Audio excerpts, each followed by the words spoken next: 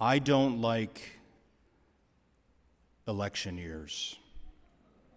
Presidential, every 4 years. And I remember the last one, how conflictual it was. And mostly the reports that I received from the people, whether they were coming to confession or they're just talking to me, Father, I posted something on Facebook and now, I have all these enemies and all this hatred, or, relationships between family members is not just strained, it's broken. And the same thing within marriages, the polarization. And so you might say, well, Father, stop preaching on politics, Well, I want you to know, it's really important because the church has something to say about reality that speaks to large issues which are not particularly partisan. Remember, when the church talks about any of its church teaching, it's to the entire world. And there are plenty of countries that have multiple political parties. Many different areas of the world that have a completely different sort of setup as far as their politics. Because I know that whenever I talk about something, we tend to see it through the lens of politics. Oh, he's a Republican. I'm not. Oh, he's a Democrat. I'm not.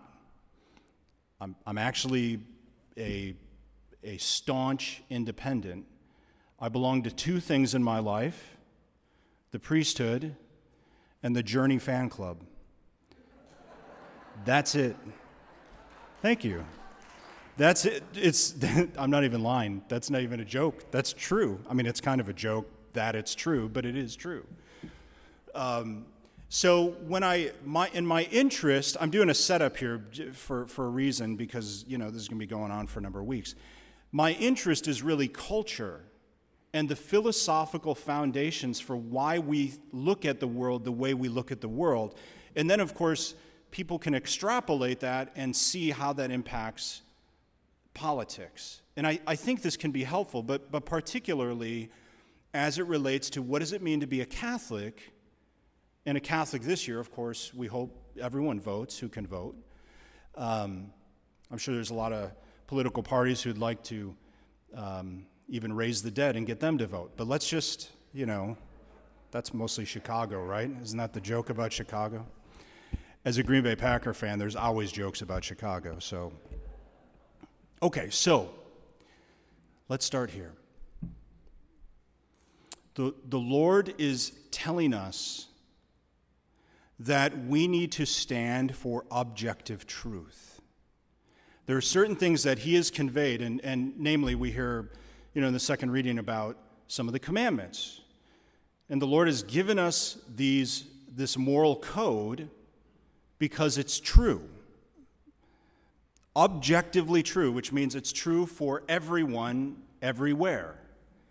That murder is always wrong for everyone, in every culture, everywhere, is one example. It's the easy example. However, if you look at what has happened with culture, and I've hit upon this in different ways previously, but I think it's really important for us to understand.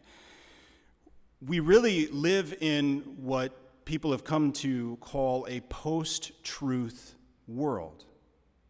And what that really means is a world that does not believe in objective truth. We live in a world that believes in subjective truth. Namely, I can define reality for myself. I can define myself as I want.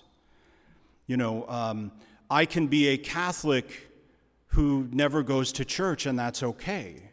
I can be a Catholic who basically doesn't do anything that a Catholic would do, but I'm still a Catholic, is one example. To which point you say, well, what does it even mean then to be a Catholic if there's nothing objective? We live in a world that looks at human nature in the same way now. Human nature is subjectively constructed.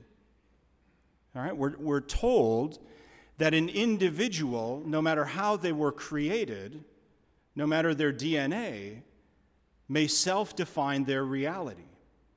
And their own identity, that it's independent of how they were created.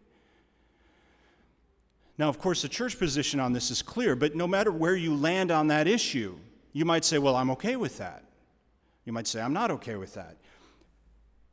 No matter where a person lands on that issue, the fact that this is a main mode of thought in our culture has consequences, which is my point.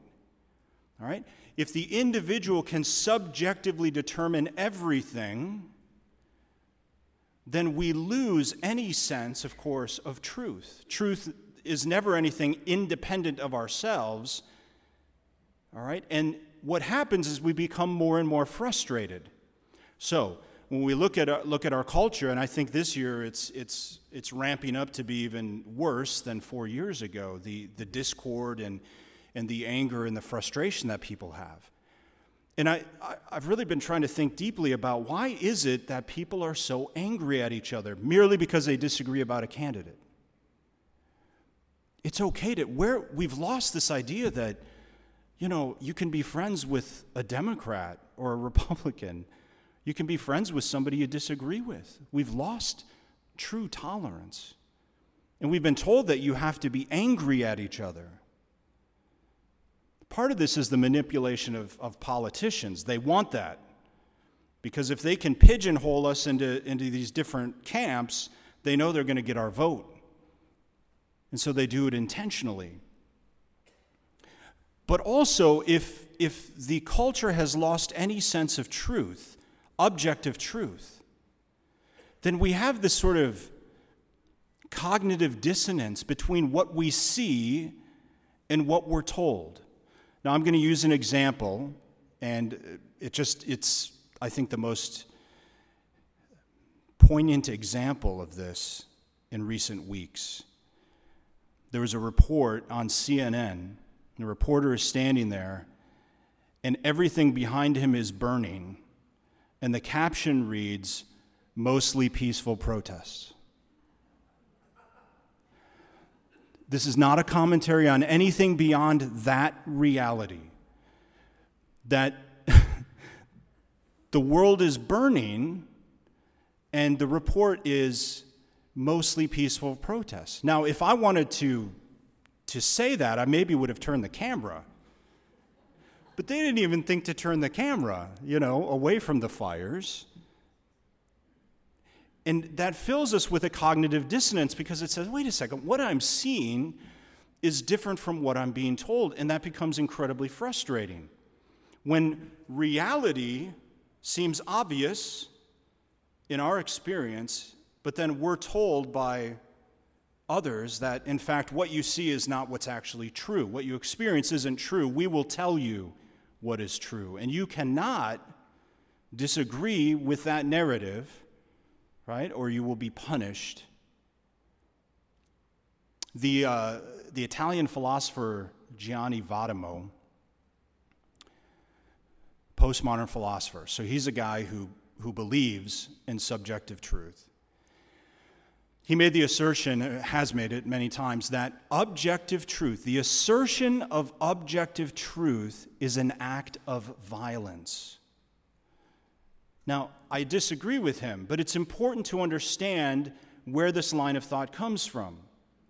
To assert to somebody else that X is true is an act of violence upon them, because the presumption is that only an intolerant and hateful person would ever assert something as true. So, if I assert, which I will until I die, that abortion is always wrong, it's always murder, as the church asserts, then somebody who disagrees with me or believes in a subjective world will say, well, that is an act of violence and intolerance for those who disagree. And this creates then this tension, because what happens is, if you're on this side of the aisle or that side of the aisle, you hold to a position that the other one is telling you, not only do I just disagree with you, but you're a hateful and bad person for holding that position. If I hold the position that the only truthful marriage is a marriage that's done by God, namely a traditional marriage, and all other marriages simply aren't really marriages. This is the church position, and I completely agree. I'm a hateful person, but I'm not a hateful person. And in fact, I have a number of friends who are gay, and family members even. We all do. Do you remember the old adage? Some of you old folks know this one. Now you're mad at me too. Love the sinner, but hate the sin, right? It's an adage because it makes sense. You know, and even in that second reading, we hear about, okay, these things are wrong, but the model is always love. Love fulfills all of it. So we should always be able then, or we should say, look, God has revealed to us certain truths, and as Catholics, we're going to hold those truths, but that doesn't mean I don't love you. The culture, instead of holding to love the sinner, hate the sin, has become love the sinner and love the sin. Love the sinner and endorse the sin. And if you don't, you're hateful. But again, a cognitive dissonance because most of us aren't. Another cognitive dissonance, this one's going to be controversial if the other ones weren't. You know, with the George Floyd killing, which I think was a crime, I think is a crime, but of course we got to wait till hopefully justice is done. I have never seen, you know, a lot of times with a police killing, there's all kinds of controversy, and people wonder, well, what really happened? And with that one, I've never seen more unanimity. I've never seen more people say that was murder. That was just how could that not be wrong? I've seen more support and less racism from the majority of people over that. And yet, people will say, well, that happened because of racism. And not just because of that particular racism, but because there's widespread racism in America. When actually the very event itself demonstrated unanimity of perspective. We're at the place we are because people are just massively confused. The more secular a culture gets, the more it relies on the subject to determine truth. The more it relies on each individual to determine truth, and the less it depends on God to determine truth. And the more unhinged we get from any kind of objectivity, the more crazy things get. So, for instance, if you're playing a game, I played baseball growing up, all through high school and stuff, and, you know, I mean, imagine one inning, 3 strikes and you're out, and the second inning, 5 strikes and you're out. Or for each batter, it's different. You know, like playing a game with a kid, you're playing like Chutes and Ladders or something with a kid, and that kid keeps changing the rules to try to win. That was my sister. That was probably me. But you know how it is, the kids, they just keep changing the rules because they want to win. And you get frustrated because there's no truth to hold on to. Well, it's the same thing for reality. When we stop believing in any kind of objective reality or divine truth giver, the world becomes unhinged. You might say, well, Father, what's your solution? Well, you know, obviously the solution is Jesus Christ. Obviously the solution is truth. But what I would like to really try, and I've mentioned this before, I understand out there's just all kinds of discord. You know, Republicans can't be friends with Democrats, or liberals and conservatives, or, you know, whatever. But it doesn't have to be that way here. We can create a culture where we can, you know, love Republicans and love Democrats and even independents. Why not? Why do we have to believe what we're being told, that we have to be enemies, that we have to see somebody else as not just different in opinion, but as a threat and as an enemy? We don't have to believe that, and we don't have to live that way. This is not how the Lord wants us to live. In fact, in that gospel today, he talks about when we have discord with another, to go to them and just talk to them. How many times, you try to settle something in an email or online and it never gets resolved. But then you see the person, you meet up with them and you talk to them, and all of a sudden there's a human relationship. And you realize they're not evil. They have a different opinion, and I disagree with them. But it's okay. You see, this is civilization, to be this way. This is true enlightenment. We will never improve our culture by more violence and hatred. Violence begets violence. Martin Luther King knew that. He knew that for his communities, the path toward true freedom was not going to be through violence. John Paul II knew that with the onslaught of communism in Poland. Violence would not give them liberation. It never does. It never does. It breeds more violence. And I don't know what we can do about the world, but I know what we can do here. And I know that we can be kind and loving, truly tolerant and respectful. And even though all the liberals are over here and all the Republicans are over there, but I guess it's the other way if you're coming in, right and left, it doesn't matter. What matters is our humanity, the dignity that each of us has from our Lord Jesus Christ. And that's what makes us one, that's what makes us united, is Jesus Christ, our God, who objectively gives us truth and loves us.